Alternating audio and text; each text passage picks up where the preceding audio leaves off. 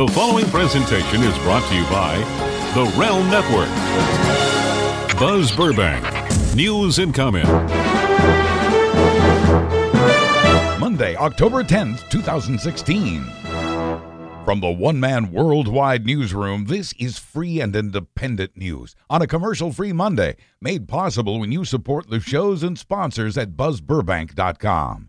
It may be all over for Samsung phones. The company says it's now stopped making replacements for the Galaxy Note 7 released last month and then recalled because scores of the phones had exploded or burst into flames. Production stopped after reports that even the replacement phones were catching fire.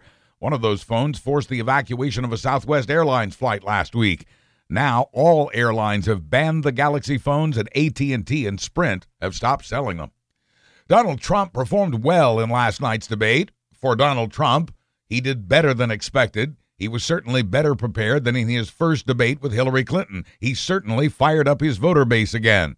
But in the shadow of a new Trump scandal, the most shocking to date, he did not and perhaps could not win that debate. A CNN poll gave the win to Clinton, 57% to Trump's 34%.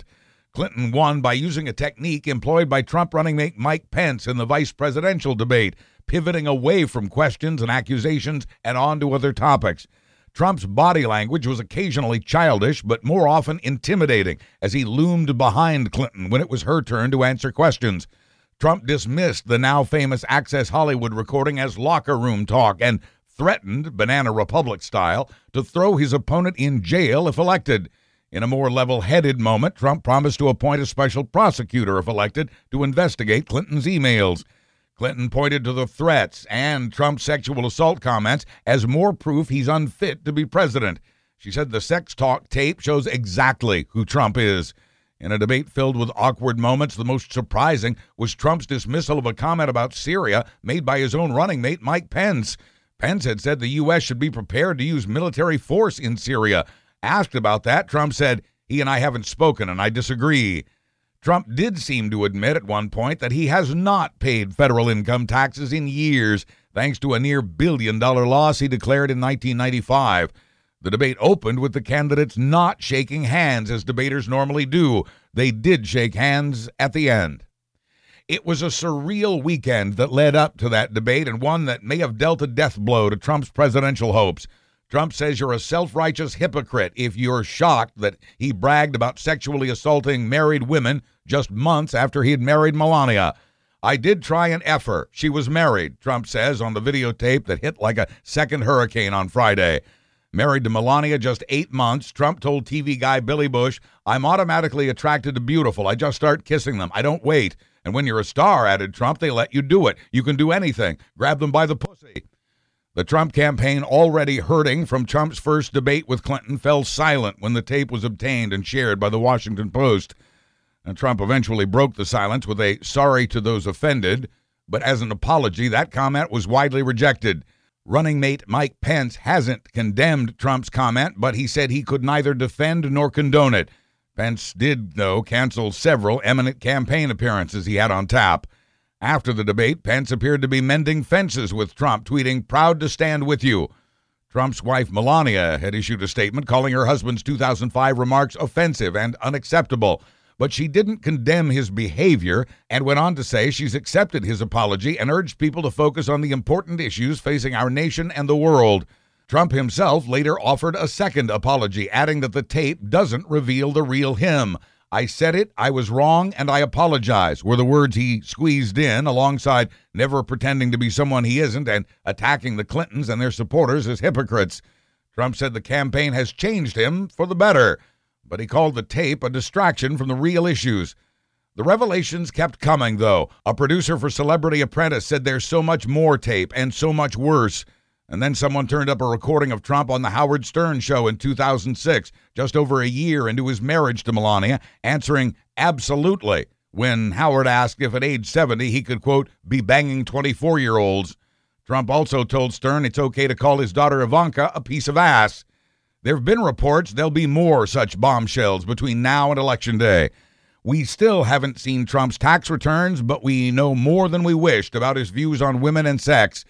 By Friday evening, elected Republicans were jumping ship, many taking back their endorsements of Trump, and nearly 24 others calling on him to bow out of the race, including former Secretary of State Condoleezza Rice. Republicans running for re-election or election in less than a month were in a tough spot. In close races, their chances might suffer if their opponents tie them to Donald Trump. Republican National Committee Chairman Reince Priebus soundly condemned Trump's remarks, but didn't ask Trump to bow out. Priebus did cancel his scheduled appearances on CBS's Face the Nation and ABC's This Week with George Stephanopoulos. There were reports the committee's lawyers were looking into ways to replace the party's nominee this close to the election. By Saturday, Trump was swearing he'd stay in the race and show up for Sunday night's debate, still pledging to go after the Clintons' marriage. Trump campaign manager Kellyanne Conway canceled her scheduled appearance on Fox News Sunday. The campaign sent former New York Mayor Rudy Giuliani to the Sunday political talk shows instead. Giuliani defended Trump's comments as long ago and not when he was running for public office. On Sunday morning, heading into that debate, Trump called critics of his comments self-righteous hypocrites. And he made the politically dangerous move of attacking the Clintons with rape accusations that were made but never substantiated against Bill Clinton many more years ago. On a related note, NBC has suspended indefinitely new fourth-hour anchor and Today Show contributor Billy Bush, who had encouraged Trump's sexually aggressive comments on that tape nearly 11 years ago. The hurricane that had millions in terror Friday morning is still a dangerous storm, but it's been downgraded to a cyclone. The storm certainly created a major disaster, killing 19 people from Florida through Georgia and into the Carolinas before moving out to sea for now. But it's leaving even more flooding in its wake. Now in North Carolina, where thousands were trapped in their homes and cars, the floodwaters are poisoned with automotive chemicals, fertilizers, and sewage. Homes along the coast down to northeast Florida were completely destroyed. And Matthew may return to Florida as it makes a turn in the Atlantic. It's expected to continue to weaken, but it could return as a tropical storm. Matthew, the most powerful hurricane to hit Haiti in 52 years, hit there first nearly a week ago, killing 1,000 people. 350,000 people there are in need, and President Obama's urged the rest of us to give generously through the Red Cross and other charities. Over a dozen Haitians have died since of cholera, and many others have caught it as the aid begins to arrive, and the country spends this 3 days in mourning for those who were killed. Hurricane or not, but true to his party, Republican Florida Governor Rick Scott is refusing to push back the state's voter registration deadline. 1.5 million Floridians were chased from their homes by Hurricane Matthew, a storm Governor Scott warned would kill them.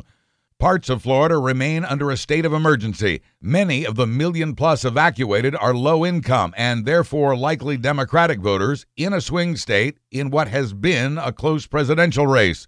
Many still won't be back in their homes when voter registration ends tomorrow as originally scheduled. The Clinton campaign asked Governor Scott for an extension. He refused, saying people had a lot of time to register. Scott had been warning people nearly a week ago to prepare to evacuate. The latest in their war of words, the U.S. is officially accusing Russia of trying to influence the outcome of this presidential race. The U.S. has confirmed it is Russia hacking into the campaign websites of both Hillary Clinton and the Democratic Party, as well as the email of Democratic lawmakers and servers containing voter information in a dozen U.S. states.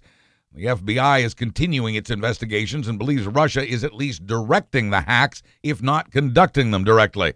The Department of Homeland Security is offering all states cybersecurity help.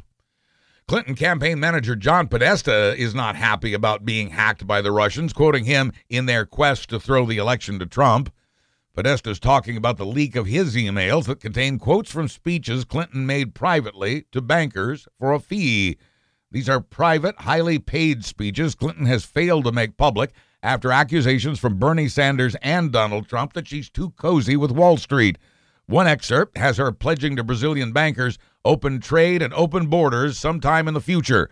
Publicly, after scrutiny from Bernie Sanders, Clinton now says she'll be more critical of foreign trade deals.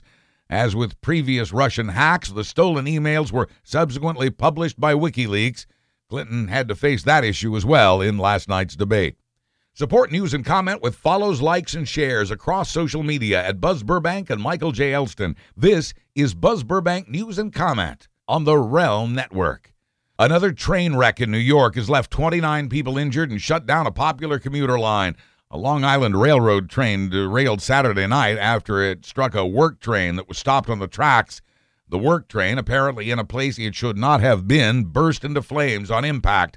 There were about 600 people on that train at the time. 11 people were taken to hospitals. None had life-threatening injuries. A burst of automatic gunfire, 10 rounds, maybe 20, in a usually quiet neighborhood in Palm Springs, California. The street was closed, filled with cop cars and ambulances. The neighbors had been told to shelter in place. 2 officers had been killed responding to a domestic disturbance. Another officer was wounded in a 12-hour standoff in which the suspect was arrested, captured alive. He's John Felix, reportedly with ties to Latino gang activity in the area. He's already done 4 years on a gun assault charge. The neighbor who'd called 911 warned that the gunman was ready to, quote, shoot all police. One of the dead officers was the mother of a 4-month-old baby. The other was a 35-year veteran who was 3 months shy of retirement. Quoting the Palm Springs police chief, they gave their all for you. School could be crazy in Chicago tomorrow if the teachers and the mayor don't reach a deal today. The schools will be open tomorrow, but teachers say they won't be there if they don't get a contract that includes raises, enforced limits on class size, and more money for classroom supplies. And they want that with no cuts in their pay or benefits in a 3-year deal. The cities offer them a 4-year deal with raises only in the first year, plus cuts to their pensions. The teachers say they'd lose ground under that deal. The union says it's been offering ideas to help work this out. Here's your weekly Fandango movie roundup. Girl on the Train was the big movie over the weekend, selling nearly $25 million worth of tickets for its premiere in North America, even with a hurricane threatening the southeastern U.S. The audience for Miss Pellegrine fell by half to land in second place this week at $15 million. Deepwater Horizon was third at just under $12 million. The Magnificent Seven was fourth at $9 million. Storks was fifth with nearly $8.5 million. Ticket sales, like the quality of movies just before the holiday season, are low. That'll all change as more blockbusters premiere around Thanksgiving and take us through the holidays. For your local theaters and showtimes, previews, tickets, and so much more, and to support this free news, please use and bookmark the Fandango link you'll find at buzzburbank.com. From our I Didn't Know They Did department, starting now, U.S. athletes don't have to pay federal taxes on the medals and awards they win at the Olympics. That includes this year's winners at the Summer Games in Rio and those who participated this year and in the future in the Paralympics.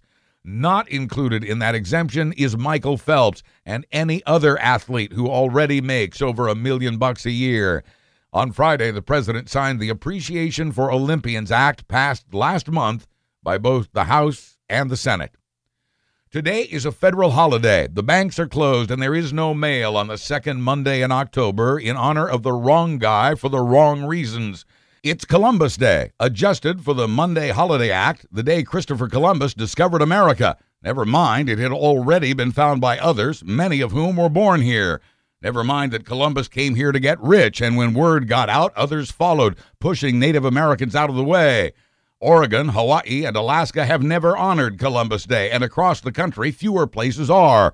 This year, Phoenix joined Seattle, Minneapolis, Denver, and 21 other cities in making this day Indigenous Peoples Day. It's Indigenous Peoples Day in Vermont and South Dakota, which joins California and Nevada in also celebrating Native American Day in September. Last week, the Cincinnati City Council, sitting in a spot once roamed by the Shawnee people, rejected a proposal that would have added Cincinnati to the list of places honoring the people who were already here when Columbus and his friends arrived. And finally, no matter how odd you think you are, there's always someone or something even odder.